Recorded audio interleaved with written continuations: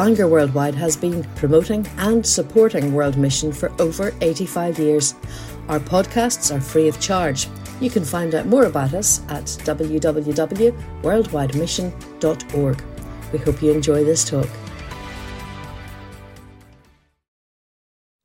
Mark chapter 1 and verse 9.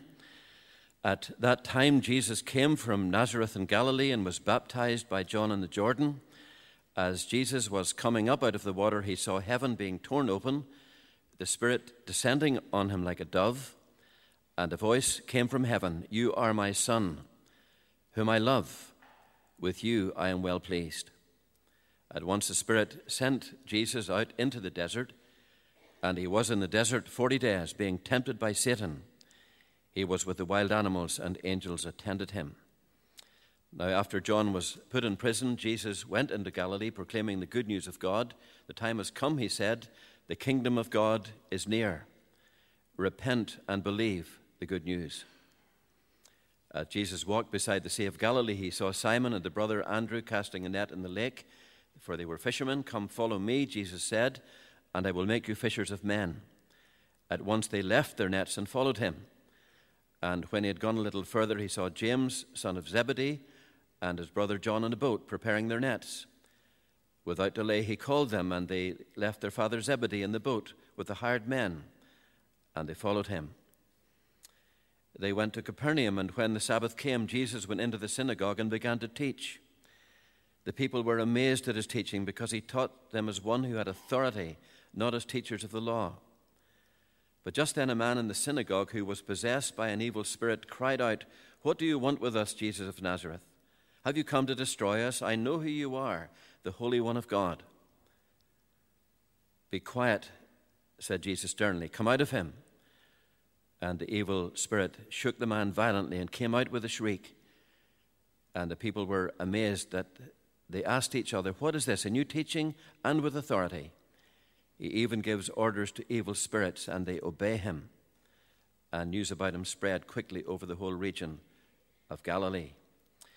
And moving on just for a moment to chapter 3, verse 23 to 27, where Jesus explains the nature of his ministry. "So Jesus called them and spoke to them in parables. 'How can Satan drive out Satan? If a kingdom is divided against itself, that kingdom cannot stand. If a house is divided against itself, that house cannot stand. And if Satan opposes himself and is divided, he cannot stand. His end has come. In fact, no one can enter a strong man's house and carry off his possessions unless he first ties up the strong man, and then he can rob his house." Now, turning back to Mark 1, verse 15 for a moment, "The time has come," said Jesus, "the kingdom of God is near. Repent and believe the good news." We're thinking of the theme of the kingdom of God. Now, I wonder, do you ever dream of a better world? A world where the environment is beautiful and unspoiled by famine and pollution and the like, no graffiti, a harmonious society undisturbed by crime and violence and sectarianism, where you and I have healthy, energetic bodies unthreatened by disease and aging and the shadow of death. What a world that would be. What a dream. But that is more than a dream. It is the dim, distant memory of the world that God created that has been lost through rebellion and sin, and which God is going to restore. It is what we call the kingdom of God. That world where the gracious rule of God is perfectly observed and where creation is blessed.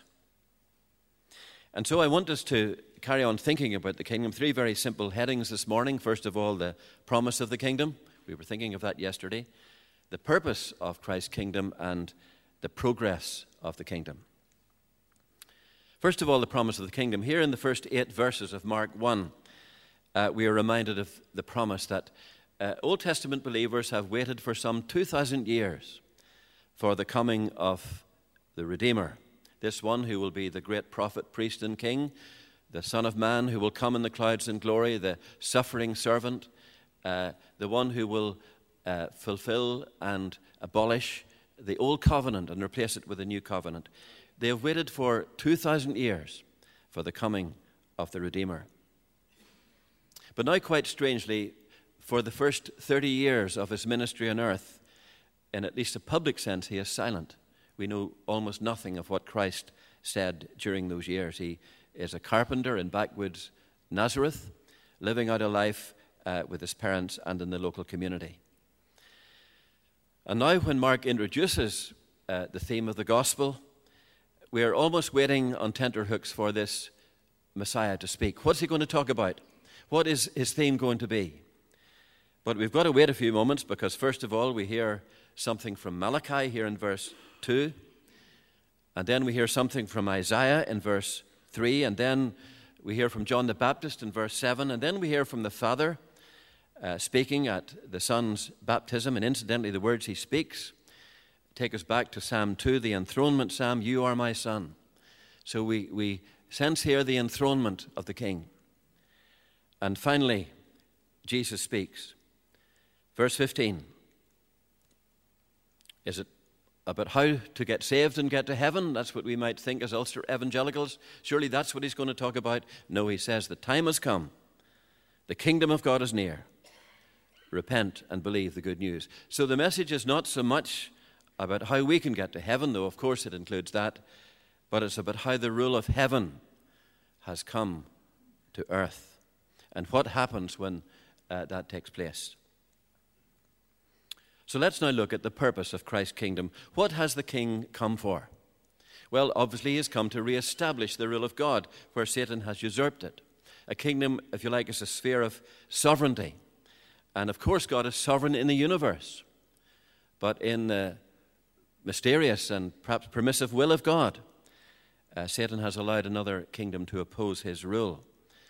The Bible calls it the kingdom of darkness, or the kingdoms of this world. And so before Jesus the King can reestablish the rule of God in his world, he must confront another kingdom, the kingdom of Satan. Satan, in deceiving Adam and Eve and causing them to disobey God, in one sense gained a legal hold over the human race. Notice how when our Lord is tempted, though Mark doesn't record this, the other Gospels do, that he shows our Lord the kingdoms of this world, and he boasts, "I will give you their authority and splendor if you bow down to me." So he seems to claim that he has authority over the kingdoms of this world. In Luke 4:6, our Lord calls him the prince of this world.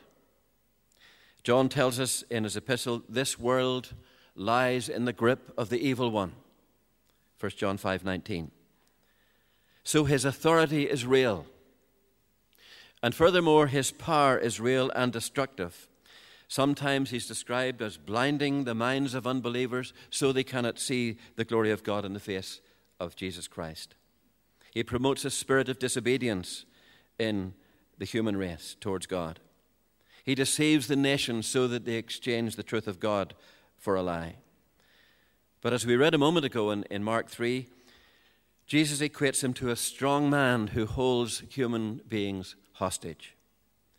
He has enslaved them to the dominion of sin and death. And so Paul speaks not only of human beings sinning, but he says we are slaves to sin. And he says that death has mastery over us. Death reigns, he says. And so before Jesus can establish his kingly rule, he must first bind the strong man and release the captives. 1 John, he must destroy the works of the devil and him who has the power of death, Hebrews 2. He must disarm the principalities and powers, Colossians 2. And surely this is exactly what the prophets had promised when Isaiah said he will proclaim freedom to captives and release from darkness for prisoners. And so it seems that now the time has come for battle to commence.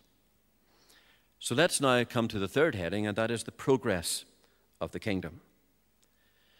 Notice how in verse 12 of chapter 1 that Jesus first of all confronts Satan in the desert. And I think it's important to realize here that it's not so much that Satan is attacking Jesus, but Jesus is advancing into enemy territory. We're told that it's the Holy Spirit who drives them into the wilderness. So Jesus takes the initiative. It's a declaration of war. And what happens thereafter is a reenactment, if you like, of what happened in Eden, but with very different results. The first Adam succumbed to the temptation to eat in a fruitful garden where he had already plenty to eat. But Jesus, whom Paul describes as the last Adam, resists the temptation to eat in a wilderness where he's starving after 40 days fasting. And so round one is a victory for the Son of God, and Satan retreats. And you'll remember the words of Henry Newman's old hymn, "O wisest love, that flesh and blood which did in Adam fail, should strive afresh against the foe, should strive and should prevail." And so Christ has confronted Satan in the desert and won a resounding victory. But now in verse 21, he confronts the agents of Satan, the demons in the synagogue. In another place in Matthew's Gospel, Jesus said, "If by the finger of God I cast out demons, then you will know that the kingdom of God has come upon you." Jesus must establish his authority over the powers of darkness. And so as he enters the synagogue here to preach the word, the demons know that their number is up. "We know who you are, the Holy One of God, come to destroy us." Jesus speaks the word of authority, "Be quiet, get out of him." And the demons fear and flee. Round two has been a resounding victory. But now in the succeeding incidents, Jesus confronts the destructive forces of fallen nature. Do you remember how in Genesis 2 that the fall not only involved the human race, but the whole of nature? So in chapter 1, verse 31, and throughout that chapter, Jesus confronts the force of disease, the destructive force of disease. First of all in Simon's mother-in-law, then in the leper. He says, "Be clean," and disease retreats, and then the crowds gather and he spends an evening healing the people. So Jesus establishes his authority over the destructive power of disease. But now in chapter 4, verse 35, he confronts nature out of control. His disciples find themselves in a raging storm at sea. And again, Jesus confronts that destructive power of nature out of control. "Be quiet," he says. And nature obeys. And the storm is like a mill pond. But now in chapter 5, verse 41, he confronts the destructive force of death. Here's a little girl who is ill, but Jesus turns up. It appears too late, and she's dead. But he confronts the force of death, and he says, "Little girl, get up." And even death retreats at the voice of the Son of God. But back to chapter 2, verse 5, an incident we'll come to, God willing, tomorrow. He confronts the most destructive force of all. That condition that destroys not only the body, but can destroy body, soul, and spirit in hell. And so he meets a man who is a cripple, and he says to him, perhaps disappointingly to the man, "Your sins are forgiven." And then to demonstrate his power over sin, he says to the cripple, "Get up and walk." And the man obeys. Disease retreats, but a demonstration of the authority of the Son of God over the most destructive force of all, the power of sin that can send us and destroy us in hell. And so round 3, if you like, has been a resounding victory for the Son of God as he confronts the destructive forces of fallen nature. And on the way of the journey, we'll notice that Satan tries to divert our Lord. Do you remember how it was in Mark 8 through Peter? He said, "You will never go to the cross. I'm with you." And Jesus says, "Get behind me, Satan." He even uses the disciples of Jesus to try to divert the Son of God. And John tells us in his gospel how as Jesus approaches the cross, he said, "Now the time for judgment has come. The prince of this world must be driven out.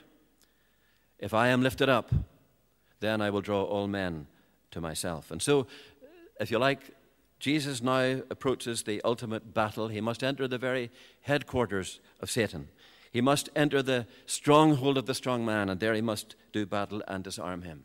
That's what Mark 3 is speaking about, entering the strong man's house. I'll always remember when I was a theological student, a little bit later in life than many. It was May 1980, I think it was. We were coming towards final exams, and I was doing with my friends what all good students should be doing. A couple of days before the exams, we were sitting watching the television in the television room, because it was the World Match Play Snooker final between Hurricane Higgins and Cliff Thorburn, I think it was. I still remember there was a bit of a debate over some people wanted to watch John Wayne and Rio Lobo on BBC Two. Most of us wanted to watch the snooker. I think the snooker fans won, but only for about 5 minutes, because suddenly all the channels were taken over by events. Something else was happening over in London. All TV coverage switched to the Iranian embassy there, where 26 hostages were being held. I'm sure many of you will remember that event. And there we witnessed on live television special troops abseiling from the roof of the Iranian embassy, storming at embassy using stun grenades, and amidst smoke and noise there suddenly emerged from the chaos and confusion the terrorists who had been disarmed, and all the captives were released. Well, it seems to me there's a very vivid picture of what the Bible describes as what was going on the cross. Because on the cross, Jesus was entering the embassy of death. And notice how Paul describes what was going on there. He says, Colossians 2, verse 15, he cancelled the written code with its accusations against us. He took it away, nailing it to the cross, and having disarmed the principalities and powers, he made a public spectacle of them, triumphing over them on the cross. And then in Colossians 1, he describes the outcome, verse 13. He rescued us from the dominion of darkness and brought us into the kingdom of the Son that he loves. So here we see that the death of Jesus was not a defeat, but a victory. It was Christ storming the stronghold of death and releasing those who were held captive. We see the resurrection as the public announcement of that victory. We see the ascension of Christ to the Father's right hand as the triumphant return of the victor to, if you like, receive the spoils of war. Notice how Psalm 24 puts it, lift up your heads, you gates, that the King of glory may come in. Who is this King of glory? The Lord mighty in battle. He is the King of glory. One of the great ascension psalms. Psalm 110, sit at my right hand until I make your enemies your footstool.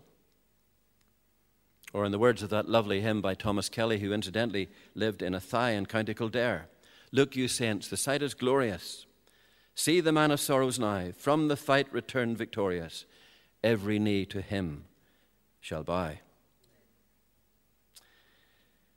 And so this picture of the cross and what Christ is doing as he advances on the stronghold of Satan, I suppose raises questions in our mind. Number one, in what sense did the death of Jesus disarm the principalities and powers? Well, a moment ago I suggested that Satan had usurped, if you like, a legal hold over sinful men and women, that now Christ has broken on the cross. Because what is Satan's great role in our lives? We sang about it a moment ago. He is the accuser of the brethren. He stands, if you like, as the prosecuting attorney, and he has any amount of evidence. His case is watertight against us. We don't have a leg to stand on. We, if you like, are on remand facing certain judgment and condemnation. But now Jesus, the perfect man, stands in the dock in our place. The one who has borne our guilt and our judgment, and in so doing has torn up, says Paul, the list of sins against us. There is no accusation that remains. And so Paul asks in Romans 8, who can lay any charge against God's elect? And Satan is silent. It is God who justifies. Satan has no accusation anymore, no legal hold over us. His chief weapon has gone. He has been disarmed. And Christ has reestablished his rule and his authority over the life of his people.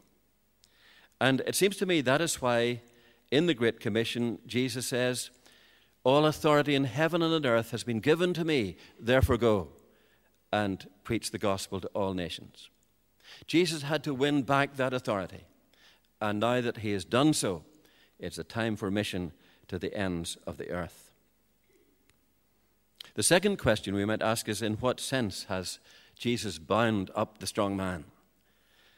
Because Satan clearly has not been destroyed. He's still very active. He still goes about like a roaring lion seeking whom he may devour. Well, I think he has been bound in the sense that the decisive battle the decisive victory in the battle has already been won. Satan is already a defeated foe. Oscar Cullmann is a theologian who used an analogy from the Second World War, and let me try to pass it on to you. D-Day, you'll remember, was the 6th of June 1944 when the Allied troops won that decisive battle in Normandy.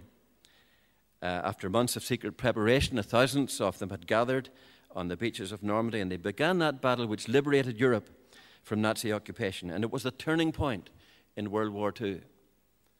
That was D-Day. But it was not yet V-Day. V-Day took some time later, 1945, when Germany finally surrendered and the public street parties began. And Cullmann suggests that the death of Jesus on the cross was D-Day. That decisive victory over sin and power and hell has been won. Victory is assured.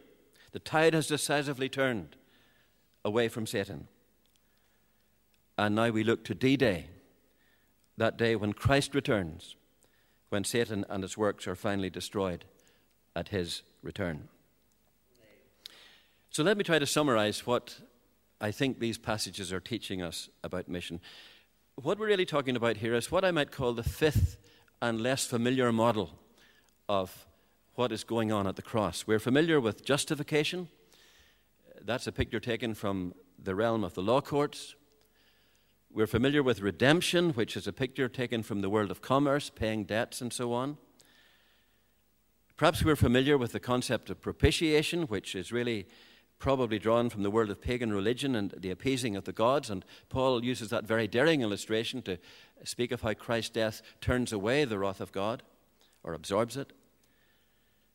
The fourth picture we're familiar with is the picture of reconciliation, taken from the world of family relationships, where friendships are reestablished. But this fifth picture, which was made popular incidentally by a Swedish theologian called Gustav Eulén, he calls it Christus Victor. It's a picture of the cross as a power encounter, of warfare, of the rescue of hostages. And so in summing up today and in coming to a conclusion, let me try to suggest what it tells us, I think, about the task of mission. Number one, it speaks about the unique time in which you and I live, and the unique time of opportunity between the first and the second coming of Christ. I vaguely remember from my days at school in physics talking about centrifugal forces. I think we had a centrifuge and it spun things round and they were all driven outwards.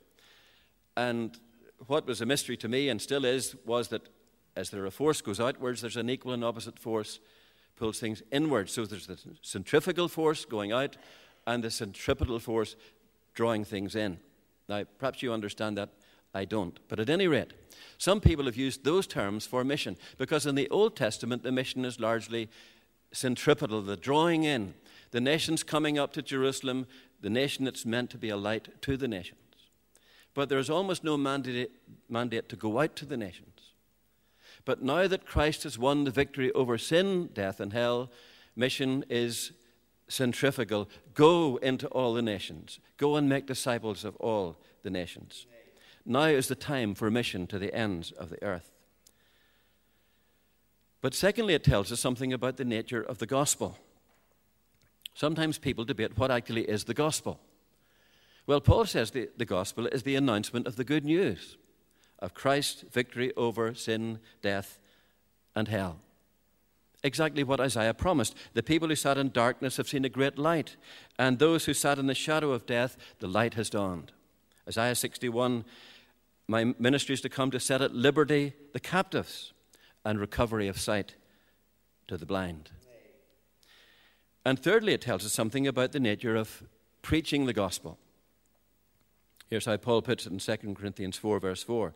The God of this world has blinded the minds of unbelievers so that they cannot see the light of the glory of God in the face of Jesus Christ. But we preach Christ, And the God who said, "Let light shine out of darkness," shines in their hearts to give the light of the knowledge of the glory of God in the face of Jesus Christ. So we're involved in this wonderful process. Satan blinds, we preach Christ, and God shines. That's the nature of preaching. We do the preaching. It's God who opens blind eyes to see and shines the light into darkened hearts. And it tells us also something about the nature of conversion. It's never an easy thing for anyone to be converted. There are no easy conversions. Why? Because it involves a transfer of kingdoms. Satan will not give up anyone easily. Paul says we have been transferred from the realm or the kingdom of darkness into the realm or the kingdom of God's dear Son. Or you know the words of Charles Wesley in that lovely old hymn, "Long my imprisoned spirit lay, fast bound in sin and nature's light or night. Thine eye diffused a quickening ray, I woke, the dungeon flamed with light."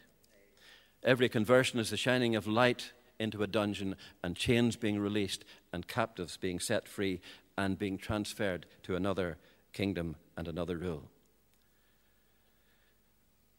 And I think it tells us something about the nature of mission, therefore. It's not just about communication. We're big into communication today. If only we can communicate things in an interesting and attractive way, somehow people will believe. Well, of course, that's important. But we're also involved in a spiritual battle. Paul says we don't wrestle against people, but against the spiritual forces of darkness in the heavenly places. And furthermore, he says, our weapons in this warfare are not worldly ones. Listen to his words, 2 Corinthians 10. Though we live in the world, he says, we do not wage war as the world does. The weapons we fight with are not weapons of the world, but they have divine power to demolish strongholds. And so mission, therefore, we must understand, is entering enemy territory. It's confronting enemy strongholds. It's Jesus making his enemies his footstool. That's what the psalmist had prophesied. And what's the best way to make your enemies your footstool? Well, the best way is to make your enemies into your friends through the gospel. That's what the gospel does. It takes God's enemies and turns them into his friends.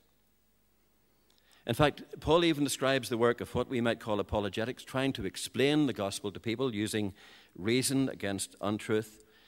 He calls that taking every thought captive. That's what we're trying to do. We're trying to battle against untruth and falsehood using the truth of the gospel.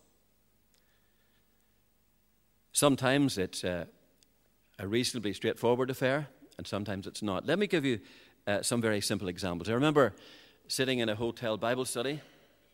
We had just had a Bible study on Mark 2, the man let down through the roof, and somewhere along the line of the little talk that I was giving, the word sin was mentioned, and judgment must have come into it somewhere, but I could see three ladies sitting right opposite me, and one was getting very irate. And the moment I finished, I said, "Any questions?" She exploded, and she said, "I don't believe this business about sin. I don't believe in a God of judgment." So that was fine.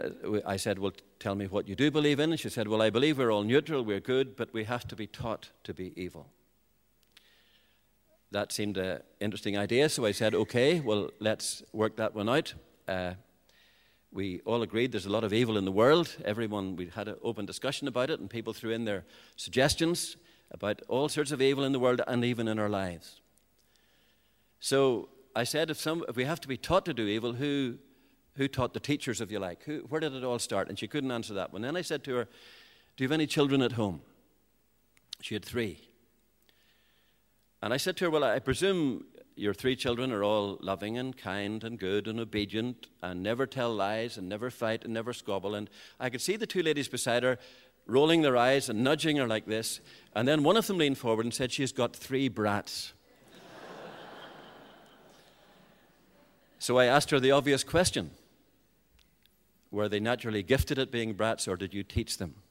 And we didn't need to answer the question. She hadn't taught them. It was a natural gift that they had to begin with. It was sin.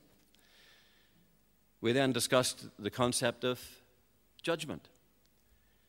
I don't believe in a God who would judge anybody. So we said, well, let's think of the town of Drogheda here with no courts, no police, no laws, no rules, no one is held accountable, what kind of town or community would that be? Again, people threw in their suggestions. We wouldn't be safe in the streets. People could murder, they could steal, they could rob, they could get away with it. No one would be held accountable.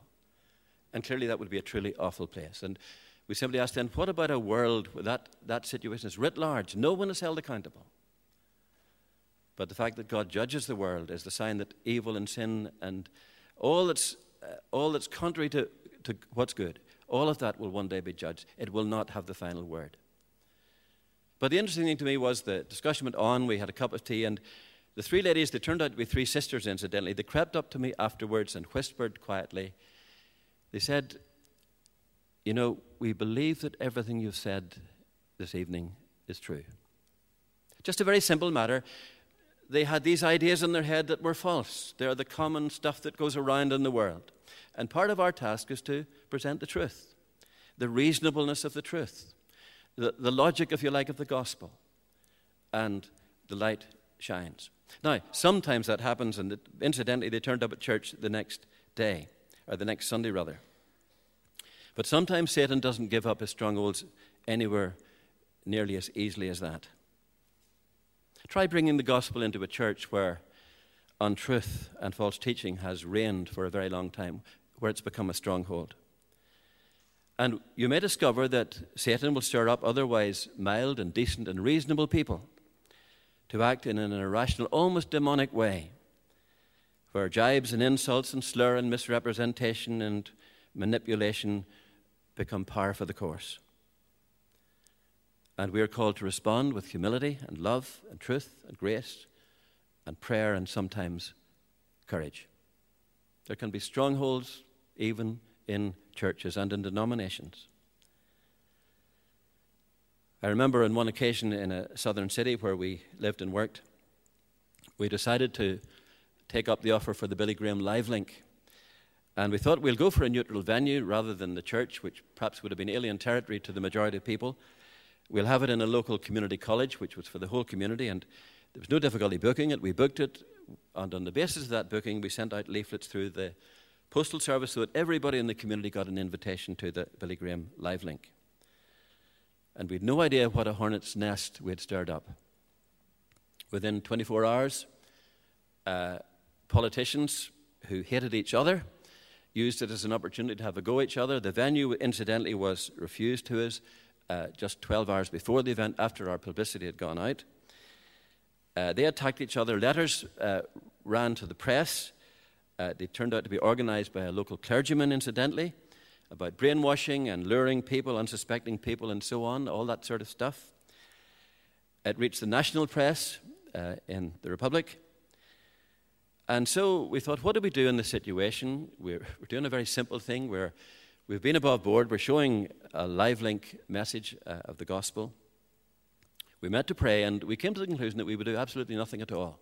We'd just carry on, and that's what we did. And the outcome was that we had to move the venue to the church itself, which we thought initially no one would come to. Well, the church was packed every night, every single night, standing room only. And there flowed letters to the press for several weeks afterwards, every single one in favor of the church and praising what it was trying to do. And the gospel advanced, and we realized we didn't even need to fight in this battle. But sometimes you're entering strongholds, and the devil will not give up his territory easily. The last picture that I'll use is one that was very vivid to me because just, I think it's the year before last, on New Year's Day, roughly around then, we had the privilege of being in Kenya, and part of that was going to visit missionary friends working right up in the north of Kenya among the Samburu and Turkana peoples. And two tribal peoples who are always warring over cattle and land and various other things. It's a world where the missions are truly entering strongholds of traditional practices, female circumcision, for example, witchcraft, and also a number of false gospels. One of the lovely things was to meet two lovely young girls there in their teens, about 19 years old each. Kasoni was a Samburu girl, and Angel was a Turkana. Both had refused female circumcision. Both had been driven out of their homes and from the community. Both lived with the missionaries on their compound. And as we arrived, a very long journey, took us 2 days by jeep through what, you couldn't even call them roads. It was like driving up a riverbed. But we eventually arrived within about half an hour of where the missionaries lived. Came to a little settlement, and there we were stopped with a man with a gun. He turned out, thankfully, to be a policeman, though he had no uniform on. We discovered they'd been shooting the night before. Some had died, and we drove on down the street. He led us through, and we discovered about 30 men on their faces with guns, machine guns in the back of their head as they were being frisked, and they'd been rounding up locals because of this shooting. And it turned out that a car coming behind us didn't stop at the roadblock, and both people were shot dead. Anyway, we drove on unaware of all this, came to the little village, and there we were talking to Kasoni and Angel, these young girls. And they told us what had happened just about 24 hours before. They have a radio signal warning them of the approach of the attack of the Turkana coming down the mountains to attack their village. There's often shooting, cattle are robbed, people are killed. But just these 2 little girls in charge, the missionaries were away. They didn't know what to do, and they got the signal that armed Samburu were coming, or Turkana were coming towards the village. So Kasoni gathered the little church, the little Christian community in the church to pray. And as they prayed, the armed warriors, kept on advancing towards the village. And they came to a cross which is stuck in the ground about 300 meters outside the village. And as they prayed, the warriors stopped at the cross, simply turned, and retreated again. And Kasoni said quite simply, we had no other weapons. We prayed, and the enemy retreated. It was like a visual aid, if you like, of that battle going on in the unseen realms when God's people pray. So we're engaged in a spiritual battle. But perhaps we should end with a word of encouragement. There will be many bruises and struggles in this battle. We should expect that. There will be wounds, there will be casualties. But we should also know that the outcome of this battle is not in doubt. I could use several illustrations of this. Let me use one from the world of football. Could use one from rugby or other things as well. But I remember watching Northern Ireland defeating England in a preparatory game for the World Cup some years ago. David Healy, you may remember, scored that famous goal. I think it was Steve Davis dropped the ball over to him and he put it in the net despite the efforts of Beckham and Wayne Rooney and the others, a very strong English team. Very tense game. Northern Ireland 1 up. Sorry about anyone English here, by the way. This is a story from a Northern Irish perspective. But watching that football match, I had absolutely no doubt of the result. I was certain, beyond any doubt, that Northern Ireland was going to win, and they were going to win 1-0 for a very simple reason, that I was much too nervous to watch the game live. I watched it on video. I knew the score already. I still felt the tension all the way through that game, but I knew that the outcome was not in doubt. And it's just a simple picture of how it is in the world of mission, that we're involved in a very real battle. There'll be many bruises, some defeats on the way, but ultimate victory is certain when the kingdoms of this world will become the kingdoms of our Lord and Savior, Jesus Christ, and he shall reign forever and forever. So it's with that confidence that we go back to the battle. Let's take a moment to pray, and then I hand back to Raymond. Let's pray. We trust you've enjoyed this podcast. If you'd like to make a donation to support the work of Bangor Worldwide, please visit www.worldwidemission.org/donate.